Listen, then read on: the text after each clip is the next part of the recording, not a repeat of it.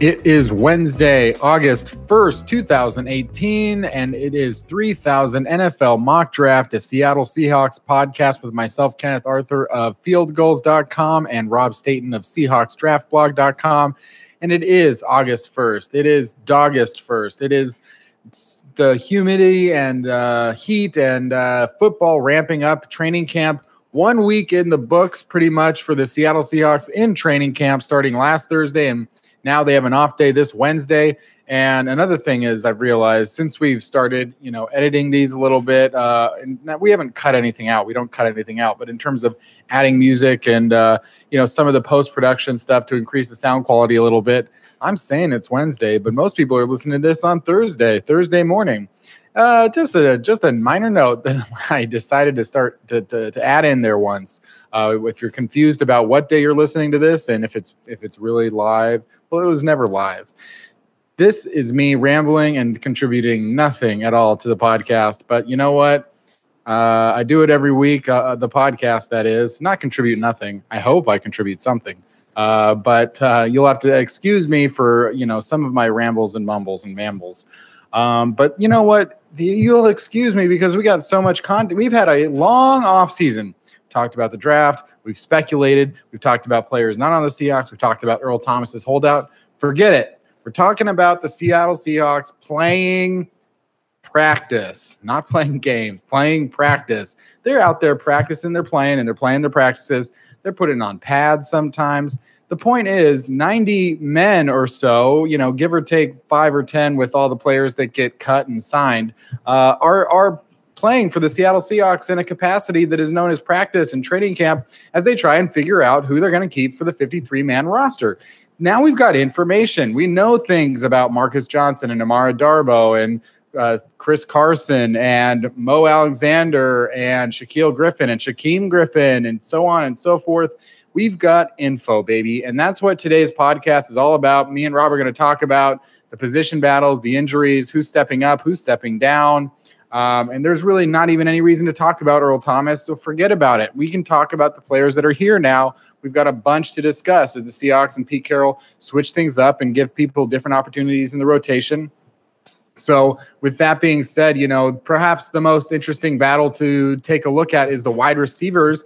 And Doug Baldwin, has not been out there very much, had an issue with his knee, and it sounds like he could be out for the rest of the training camp preseason leading up to week 1. And hopefully it's over by then. I think Doug Baldwin is veteran enough to handle not being at training camp preseason. But hopefully it doesn't linger into the season, whatever his issues are. And with his knee and his leg and all that kind of stuff, that he'll be able to go for week 1. But what it does do is give more opportunities for the guys that are competing. They had 14, I think, wide receivers in camp, and we only knew really a couple of them that we expected to make the final roster. But even that has become more shaky and hard to understand, or at least parse together. What we do know is, that Tyler Lockett is still, likely going to be out there as a starter. But Marcus Johnson is one guy who has been talked about a lot over the last week, has contributed and made some nice plays out there as a wide receiver. And other guys that we haven't seen as much of, like Brandon Marshall, because of, him recovering from offseason injuries. And I think David Moore has missed a little bit of time. So, Rob, looking at it now, we have a week of training camp. We've got these guys, these receivers out there vying for the affection of one Russell Wilson, or maybe one Alex McGuff, or maybe one Austin Davis. Yeah, they're vying for different quarterbacks' affections. But through 1 week of training camp and these 14 wide receivers, what are your thoughts in terms of a couple of guys who have stood up and look like, hey, if these guys have a good preseason, it's going to be hard to get rid of them? And who are a couple of guys that maybe on the other end of the spectrum, you thought maybe they had a better chance of making the final roster, and maybe now they're losing those opportunities to play with the ones to get more reps in the preseason games? Who's up, who's down as far as the wide receivers go? Well, I think the most important thing to remember here is if people think a year ago and the decisions they made on the receiver position, it's not always going to be the guys who necessarily stand out the most in camp or the players that make the most plays in preseason. The Seahawks know what they want from the receiver position. And it could be easily that the guy who's the 5th receiver on the roster, for example, is a good blocker who is good on special teams. I mean, that's just the way it's going to be. So when I read things in camp about this certain receiver has looked really good, or he made a leaping catch here and he made a downfield play here, and no doubt when the preseason games start, there are going to be certain receivers who perform better than others. It actually might be the little things that aren't so obvious that determine which player essentially gets ahead. For example, there's been a lot of positive talk about Keenan Reynolds since training camp began. I think Russell Wilson's talked about him. I've been reading Hawk Blogger has written a few pieces about how good that he's looked at training camp. Very easy to say that he's somebody on the up, Kenny. But when you actually think about Keenan Reynolds, okay, do the Seahawks need a return man? No, they don't. So, because that kind of role is going to be limited, you would think, to Tyler Lockett and to Rashard Penny. They brought Penny in. That might be something that he does if they want to take some of the strain away from Tyler Lockett. So then is Keenan Reynolds going to be a great special teams player? Remains to be seen. And how many targets is he actually going to get during the season, and what kind of role do you have for him? I mean, that's the kind of thing you have to think about there, compared to maybe someone such as a Brandon Marshall, who could be a red zone threat, someone who has shown that he's willing to block, has got that level of experience. This is a much younger team. Do you stick with someone like that, even if he doesn't, for example, flash as much in pre-season? Or do you look at someone like Tanner McAvoy, who again has not exactly torn the NFL apart since he came in as a receiver, but has clearly shown that he has some special teams value there. So I think these are the things that we have to consider. They're going to look at role players. It could be down to Marshall or Stringfellow to be the big target if they want to retain one of those. I think it's pretty safe to say that Baldwin, Lockett, and perhaps even Jerron Brown are fairly solid as a trio there that are going to make the roster, and it's up to everybody else to compete. David Moore, you would think, has had a decent start to the camp. Reading reports, you would think that he's got a decent chance to make it as well. So although it looks like a pretty deep and open competition, it may not be quite so. And if we're talking about players who may be down, I think it's just the opportunities, really.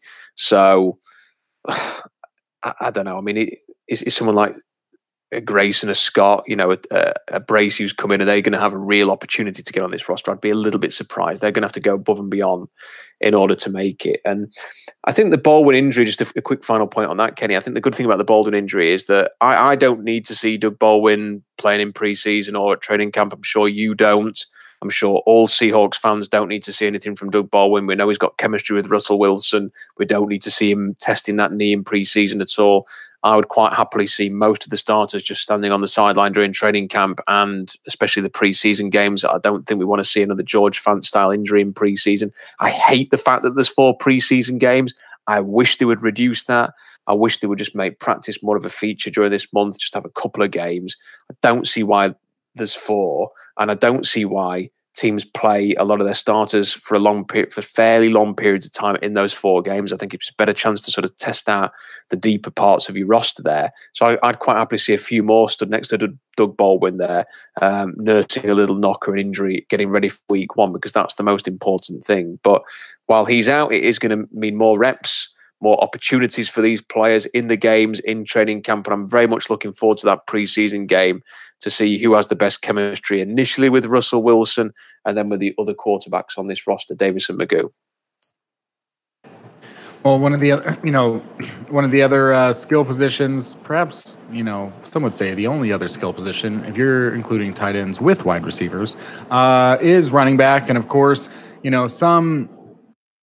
I don't know if I want to call it controversy, but just the way that people talk about, well, if Chris Carson starts over Rashad Penny, it means something. And it really means that the Seahawks wasted their first round pick again, and they don't know what they're doing. And it's crazy and yada, yada, yada. I mean, I'm pretty sure I would say, if I had to take a guess, if someone asked me what I thought, if they had posed to me a question of, do you think Pete Carroll is aware of who Chris Carson is?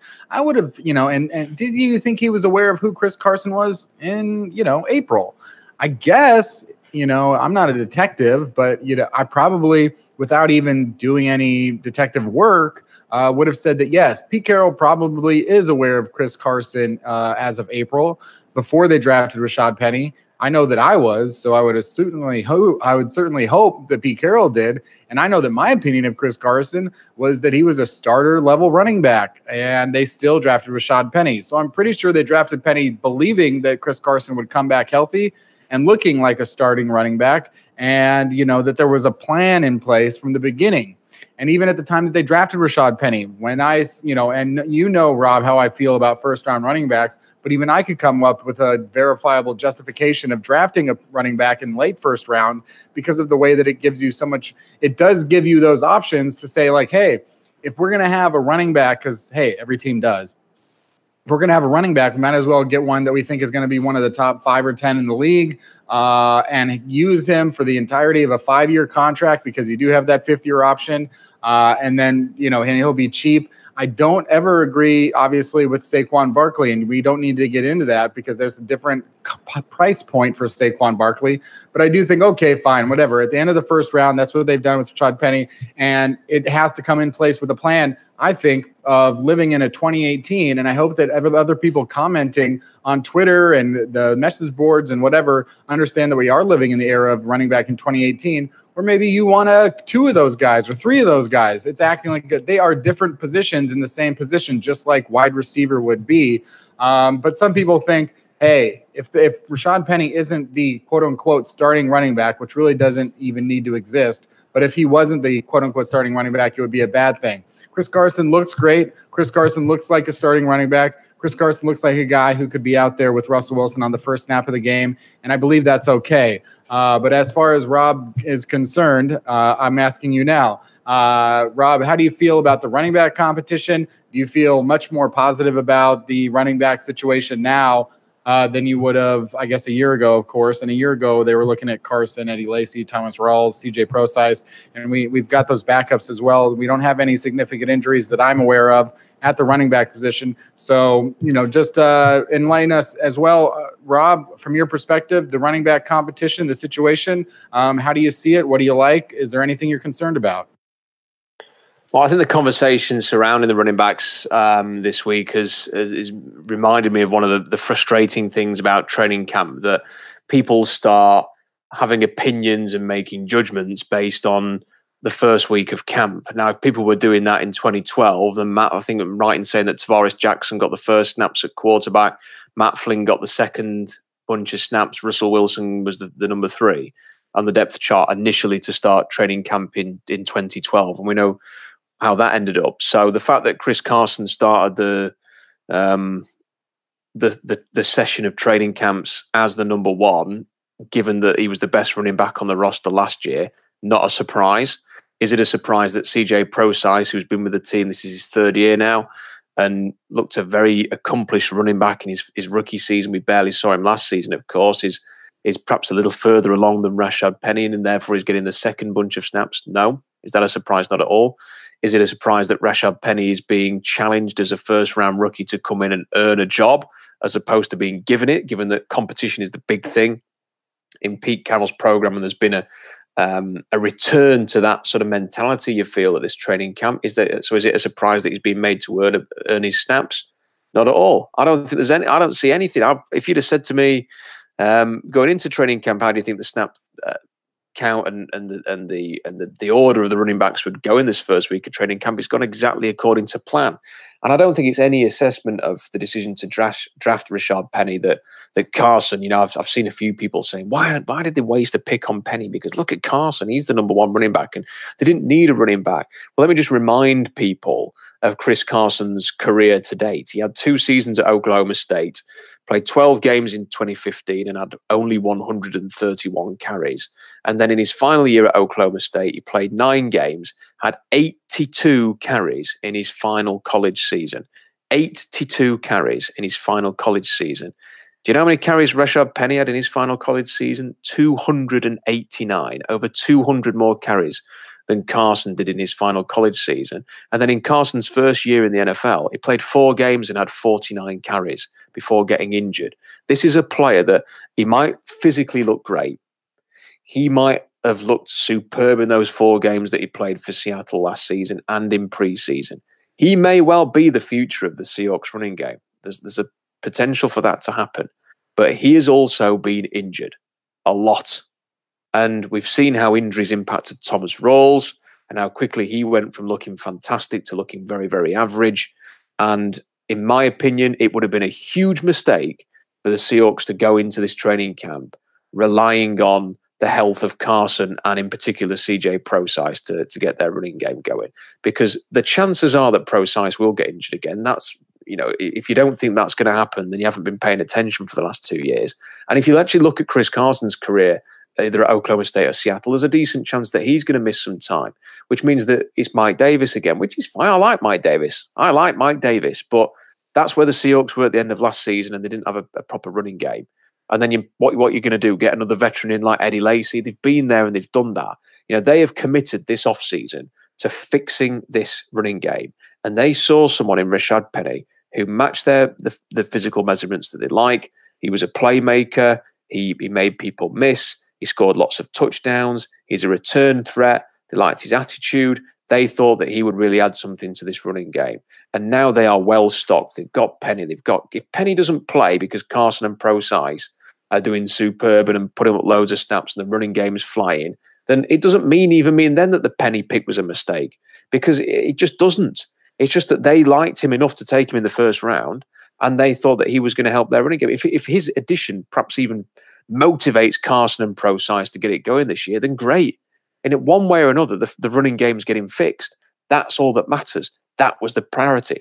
That was the focus. You can't look at it and say, oh, well, if they'd have gone for a different position or they'd have gone this. The priority was to fix the run. And if they fix the run, mission accomplished. Whether that means Penny's the number 1 or the number 3, it means they've done what they wanted to get done. So I wish people would stop overanalyzing the order in which the first week of training camp's gone. Let's see in 3 or 4 weeks how healthy these guys are for a start. Let's look a month into the season and see if Chris Carson is capable of doing 20 carries a game. Let's see if CJ Procise has managed to last a quarter. And let's see what Rashad Penny's role is. Personally, I just think, great, they've got more options than they did a year ago. I'd love to see them keep 4. I'd like to see them keep Procise, Davis, Penny and Carson, because then you're actually looking really deep at that position, which is something that has been an issue for the Seahawks. Injuries at running back has been an issue ever since Marshawn Lynch got injured in 2015. So go with it. And listen, I feel very, very comfortable about this. And I've got a good feeling that the Seahawks are going to see a much improved running game, which will make life for Russell Wilson much, much easier. Yeah, you bring up an important point that, can't be emphasized enough when people do talk about mistakes that they think the Seahawks have made and so on and so forth. The NFL has not had a preseason game in 2018. They have not had one. They haven't had one single game. Forget about regular season. There hasn't been one preseason game yet. Let's see what happens over the next 5 weeks. By the way, new patron, Brent Olson, just got it in the email. That's why I'm saying it now. And it's a good time to say thank you to Brent Olson, new patron. You can donate at patreon.com/fieldgoals to support the podcast if you'd like. Moving on to another position that is constantly in discussion, constantly debated about. And even before it has gotten started, has already been called the worst unit in the NFL. Perhaps, again, for whatever reason, the offensive line, where they should have an upgrade with Dwayne Brown that they haven't had since Russell Okung was the left tackle, Justin Britt at center. And then certainly there's been movement at right guard with DJ Fluker, Jermaine Afidi. And then today on Wednesday, the team signed J.R. Sweezy. So there will be more competition for sure at right guard and right tackle. We'll see what happens there. And then left guard, Ethan Posich. So they've got things moving there.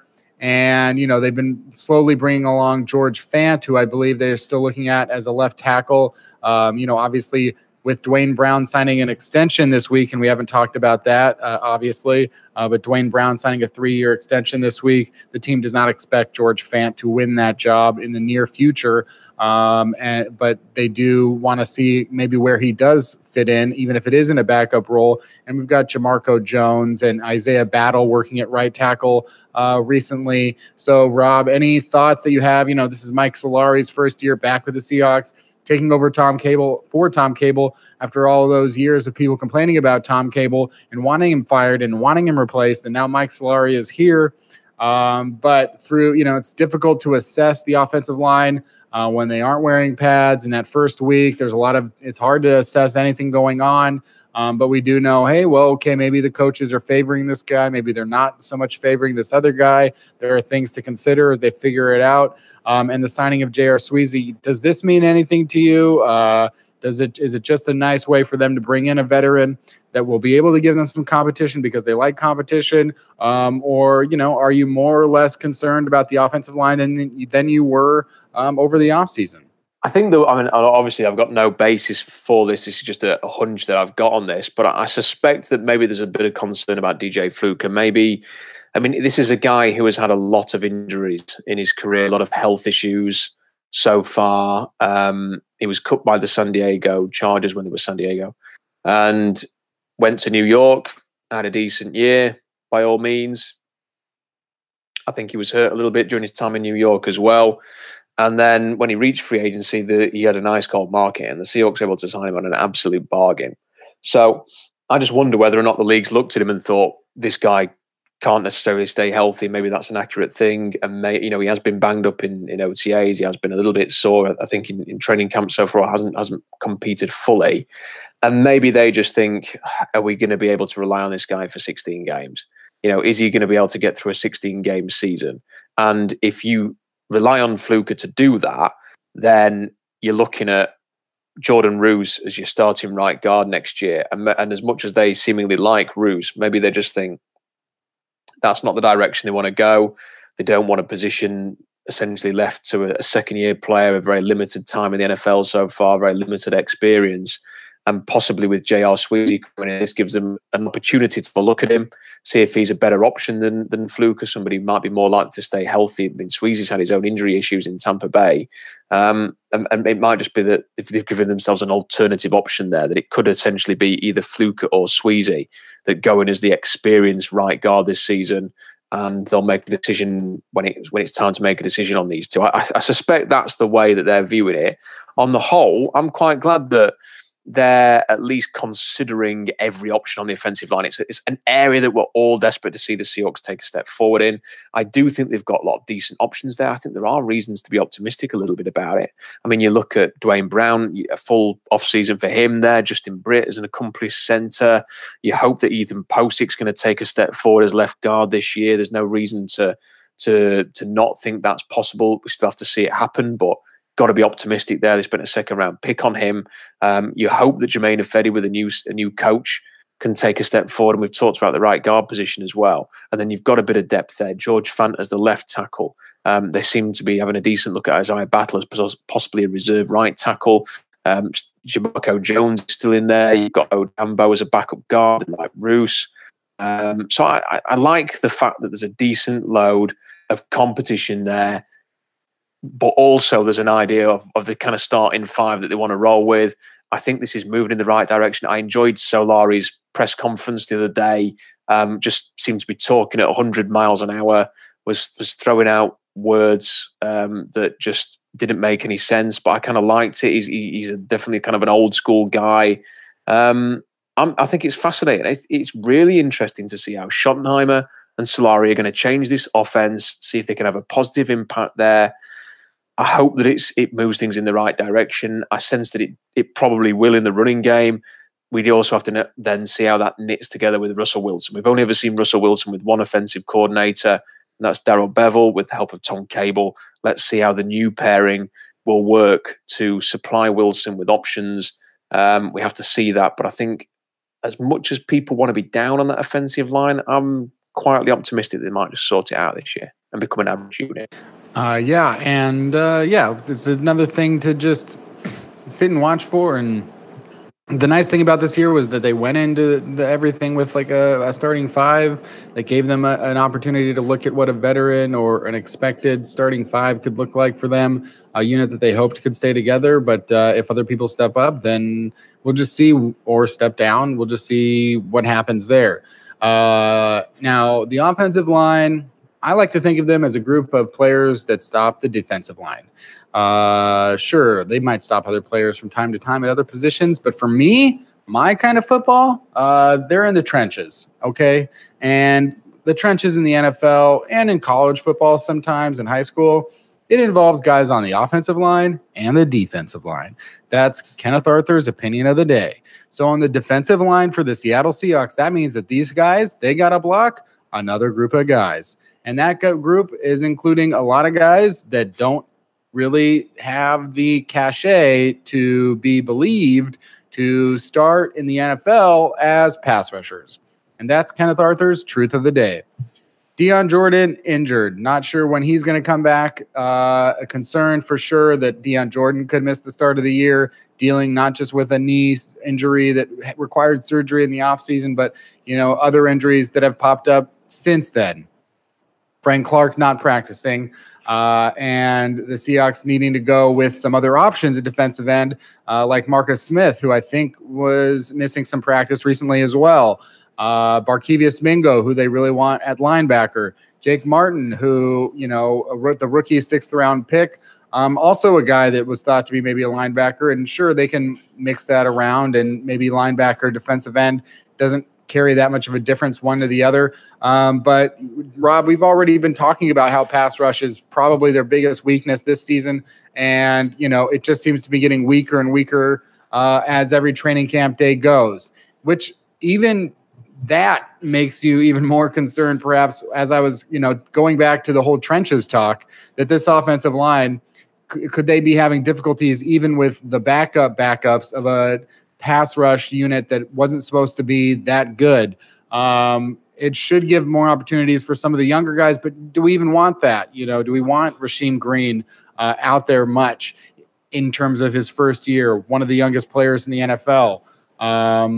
And a lot of people have talked about how he's looks a lot like Michael Bennett, but he sure is not as old as Michael Bennett and doesn't have that many years of experience in the pros under his belt. And I think, had some issues at USC that, still need to be corrected. And you want to spend this year maybe working on correcting those. So, Rob, it does seem like perhaps this could be the most dire situation for the Seahawks. Can you find any grain of hope, a beacon of light within the Seahawks pass rush, a defensive end, a linebacker outside, which doesn't really affect them as much in terms of pass rush? Can you find anything a positive in there, or is this something that's likely going to bother the Seahawks all year long? I think it's a massive problem, and this is the biggest weakness in the team. I would always back Pete Carroll to put a secondary together and make it competitive. That's just what he does, and has consistently proven that. But the pass rush is a big, big problem, and it's concerning for Deion Jordan because throughout his career he's had injury issues. You just wonder if this is his story. Whether he's got all the talent, all the physical potential in the world, but he's just not going to be able to stay healthy, and it will be a real shame if that proves to be the case. It's a lot to ask of Rasheem Green to come in and contribute a lot this early in his career, and it's the same for all of the other rookies that have come into the team right now. And they just don't have to me, they look like they're a pass rusher short. If you had Frank Clark and another, for example, if Cliff Averill hadn't had to retire, then you'd probably think, yep, that's okay with Rasheem Green being mixed in there. But they don't have that. And if Jordan's out, then it's asking an awful lot of these guys, especially when you don't have that really great interior pass rusher who can make up for a lot of it. And if they got that person, then it might not be such a big issue. But the guys working inside look solid, if not spectacular.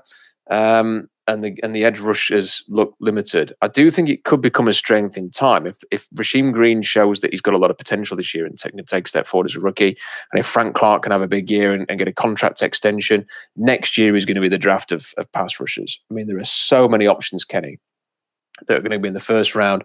You're going to have 5 first-round defensive linemen from Clemson alone next year. You're going to have your Nick Bosa from Ohio State. You're going to have Rashawn Gary from Michigan. You're going to have Ed Oliver from Houston on top of that.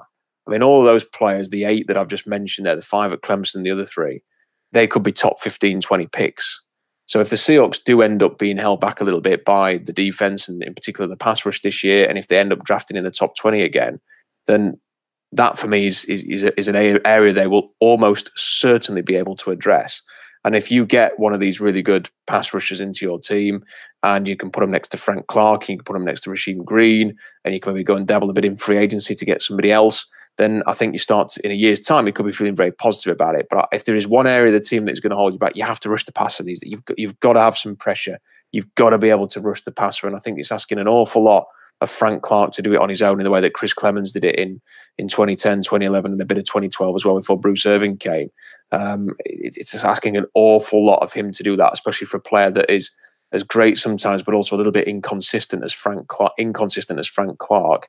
So I think it's going to be it is the biggest weakness on the team, and it's going to be an area that they're almost. I mean, listen, I know what I'm going to be watching in the college season. I'm going to be watching pass rushers. That's going to be my focus this year. I think that's going to be the focus on the Seahawks. That's what they need. And I think they might add one before the start of the season. I don't know who's out there, whether it's someone like Willie Young, who's not got a team at the moment, or if they make a deal for somebody, or if it's a cut. I think they've got to bring somebody in. Moving backwards a little bit on the defense, we've also, learned some other things about guys. I don't know that there's a ton to really talk about with the linebackers, save for maybe Jake Martin. And we've talked about the pass rush and whether or not he needs to move up or whatever. But, one guy out there making plays and, again, turning heads and all this kind of stuff is Shaquem Griffin. And, obviously a lot of people rooting for him to be a quality player, not just on special teams, but on defense, get out there, maybe play on some defensive fronts with his brother. Any thoughts or taking aways of Shaquem Griffin's first week in training camp? I mean, I haven't seen the training camp, so I can't say whether or not he's really stood out or anything. I know that he had that interception, and I almost wish that people wouldn't be. I think Shaquem has earned the right now to not have every single time he makes a play highlighted as some kind of great achievement. And I certainly hope that it's treated with a bit more normality in the future if he makes a play in training camp. He's a playmaker. I'm not surprised he's making plays. I think the thing with Shaquem is he is what he is. I mean, he's a nickel linebacker. And I don't blame the Seahawks for trying to maybe find out if he can do a little bit more. I think they're using this training camp to see what his limitations are, what he could potentially develop into. But ultimately, I think they'll find that he is a nickel linebacker who can do some rushing, who can get around the field, who can be a great special teamer. I don't mean to say that to diminish Shaquem Griffin or to dumb him down. If he ends up being a starting Will, for example, then I'll be the first one to say that I was wrong. But I think that he's a nickel linebacker. I think the best way to utilize him this year, because the Seahawks lack some pass rush, is to have him going after the passer on certain downs, to maybe act as a spy on occasions, to have him flying around the field. Because when you watch him at UCF, the one area that really stood out for me that was an issue for him was cover, was dropping into zone. And that's something that he's going to have to learn. And I don't think he's going to learn that in one training camp, but you can still utilize him in year one. And hopefully they'll be creative with that. They're going to have to be creative with Barkevius Mingo to make up for a little bit of the lack of pass rush and hope that he can provide something. Maybe he will end up doing a lot more rushing than playing Sam. And I think Shaquem's going to have to do the same things. They've got to generate a pass rush from somewhere. And if it's not necessarily going to come from that front, they're going to have to be creative with their linebackers. And seeing KJ Wright doing a few pass rush moves as well during training camp with some of the footage they showed, I wonder if maybe they'll look to do that and maybe get KJ involved more in those rushing situations. Maybe continue to blitz Bobby Wagner a little bit more. They were blitzing the slot cornerbacks Coleman and blitzing Griffin as well on one of the plays too towards the end of the season. Maybe some of those corner blitzes are going to come into play again this year to try and generate a pass rush. They've got to be creative with it, and I can imagine them using Griffin in that way to get some pressure. And in the secondary, the Seahawks, we expect Shaquille Griffin to be a starting cornerback, of course, Justin Coleman to be out there a lot, Byron Maxwell. They reportedly are interested in Dominique Rodgers-Cromartie as a cornerback veteran out there. But the more interesting stuff in the secondary, perhaps, being the safety spots where Bradley McDougald is all but assured to be a starting safety. We just don't know if it's going to have to be at free safety or strong safety, depending on the status of Earl Thomas over the next 5 weeks. And if he comes back before week 1 and is able to start by week 1. In the meantime, they've been mixing guys around. In the first couple days, Maurice Alexander, or Mo, as some people call him, Mo, Alexander was recovering from some stuff, and so they had, one day they might have Delano Hill out there, Tedrick Thompson out there. Mike Tyson has moved back to safety, but for the most part, these have been the guys. And then Mo Alexander comes back, and it seems like the veterans of Bradley McDougald and Mo Alexander could be the ones that they favor at this time if they need to without Earl Thomas. But we'll see. There's another 5 weeks to go. There's 4 preseason games to go. We'll find out if Earl Thomas even does come back. And all expected that he probably will come back. That's what I expect for sure, that Thomas will come back, and it'll just be Thomas and McDougald. But, Rob, when it comes to the safety competition, how bad if let's say Earl Thomas doesn't come back, how bad would it be for Tedrick Thompson and Delano Hill if Mo Alexander won that job as one of the starting safeties and that they weren't as, second-year guys drafted in the late 3rd and early 4th round, that they couldn't get on the field in their second year with that opportunity with Earl Thomas not out there and Cam Chancellor not out there? Would it be a huge indictment on them? Obviously, if that happens, they also have to come up to the question of whether or not they would be on the final roster. I think, we're going to find out if they think they have anything with Michael Tyson or King, I think is one of the guys out there. So in terms of that, and, what would you wrote about the safety position and what has to do with speed. So what are you looking at as far as the speed of the safeties? Because we do know that Earl Thomas is one guy highly associated with his speed. Well, I think it would be a major problem if Delano Hill and Tedrick Thompson lost the job to Alexander, because it would suggest that, like you say, that 2 years into their career, they've not been able to, even with Earl Thomas and Cam Chancellor potentially out of the picture, they've not been able to, as 3rd and 4th round picks, have worked their way into this. And given the level of coaching that they've had in the defensive back room with Chris Richard and with Pete Carroll, previously with Richard, of course, now he's in Dallas. I mean, you would just, that would be an issue. And the Seahawks have not really suffered these kind of issues before with defensive backs. They've generally done quite a good job with them. So it'd be disappointing. I think they were banking on these two having an impact. So there still is time for them to have an impact. We're talking about a scenario where they don't win a job. I still think that when all's said and done, it'll be Earl Thomas and Bradley McDougald who are starting at safety. I just don't see a situation where, listen, Earl Thomas can hold out for as many weeks as he wants. He's only going to cost himself money, and he's going to have to come back at a certain point in the season if he wants to accrue a season. So I don't think that sitting on his backside watching the Seahawks for weeks on end, then coming back towards the back end of the season is necessarily the best thing to do. I think unlike Dwayne Brown, he's playing in a position where the market's a little bit colder at the moment. There's always teams looking for left tackles. I'm not sure that anyone's going to jump in midway through the season and bring him in.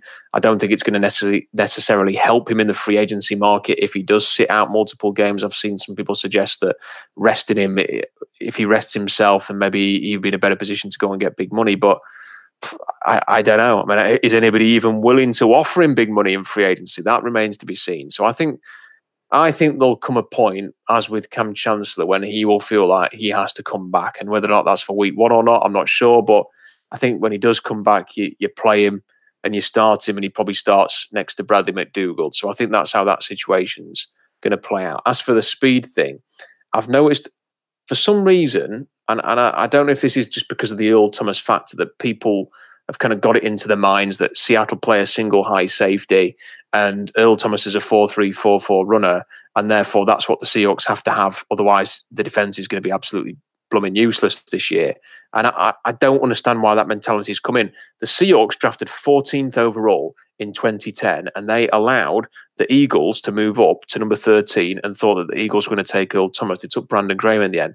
But the Seahawks were not exactly busting a gut to get Earl Thomas in that draft. They weren't making sure that they got Earl Thomas. They were almost willing to see him go to Philadelphia. And if Philadelphia had taken Earl Thomas in that situation, they needed a safety that year. And I think they took Nate Allen in round 2. If they had taken him, there would have never been an Earl Thomas in Seattle. And in that situation, I'm not sure the Seahawks would have been playing single high safety with the safeties that they had on the team. I think they would have had to have used a very different way of doing things. And that's what's going to have to happen now. And if you actually look at the starting safeties in the league, how many of them are really blazing fast runners? There just aren't that many. There are no Earl Thomases in the NFL. And there aren't many guys who've run in the 4.4s at safety, let alone run as quickly as Earl. And the example that I kind of stumbled across here because I've seen a lot of people this week talking again about, Tedrick Thompson's too slow. He can't play free safety. He can't do this, that, and the other. I mean, these are clearly people who didn't watch him at Colorado, by the way, because at Colorado, he was a real playmaker. He was one of the few players before last year's draft that really jumped off the page for me. And we wrote a lot about Tedrick Thompson, talked a lot about Tedrick Thompson. I really liked Tedrick because of his playmaking ability. And it was a surprise that he ran a 4.60 because of the range that he showed from free safety and the number of interceptions that he made. He was a playmaker. He got around the field, so it was surprising that he didn't run faster.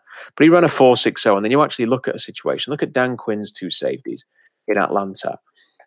So Dan Quinn, who's come, from a Pete Carroll protege, has been using two safeties, Ricardo Allen and Keanu Neal, who ran a 4.61 and a 4.62. So they actually ran, fractionally slower times than Tedrick Thompson. No one ever highlights the lack of speed in Atlanta's secondary or their defensive backfield. No one ever talks about that. You never hear anybody going, Keanu Neal's too slow or Ricardo Allen's too slow. But they're as quick as Tedrick Thompson. So it goes to show that even though the Seahawks may not necessarily have Earl Thomas, they don't need a 4.3 or 4.4 runner to put competent safety play on the field.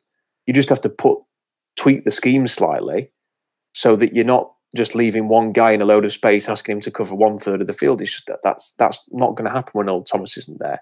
You perhaps have two deep safeties. You minimize the amount of space that they're having to cover. It's quite simple. And I think Tedrick Thompson is enough of a playmaker that even if you do give him just a smaller amount of the field to cover it, he will make plays for Seattle. I think there's a decent chance of that. And I think if you do put him in maybe a too deep look and not put too many demands on him in terms of his speed, then he can have success. And I'm actually quite interested to see how he gets on in preseason this year and to see if he's taken a step forward from last year. And I don't think speed's a big issue. And just another quick word on speed. So Keanu Neal's a 4.62, Ricardo Allen's a 4.61, Harrison Smith, who many people will say is the best safety in the NFL, or at least the second best safety after Earl Thomas, ran a 4.57. So he's only just quicker than Tedrick Thompson. And Jamal Adams, who went in the top 10, was a 4.56 runner. So none of these players are that much faster than Tedrick Thompson. So I think it's a bit of a red herring to talk about speed at safety. Yeah, and we are doing our best to talk about 1 week of training camp and knowing that this is so exciting because we do have stuff to talk about in terms of players on the field. Unfortunately, most of the news, it feels like, that comes out that's worth something is bad news, like Deion Jordan, like Doug Baldwin, and just trying to figure out when those guys can come back and be a part of practices and games and that kind of thing. But, we are finding things out. We are mixing it up in terms of maybe having an understanding that, maybe Marcus Johnson can take this opportunity to make the team and become a receiver and not just a special teams player. And maybe, one of the defensive ends or defensive linemen or linebackers or cornerbacks can really step up, or safeties. And, the next time we do this podcast, it should be one day before their first preseason game, which is next Thursday against the Indianapolis Colts. I believe that's the August 9th against the Indianapolis Colts. We will not see Andrew Luck in that game. I believe he is set to come back in week 2 of the preseason. But that's fine. It would have been maybe a little interesting, but certainly Andrew Luck would not throw very much in that game at all if he even did play in it. And as Rob has already said, too much preseason, too much.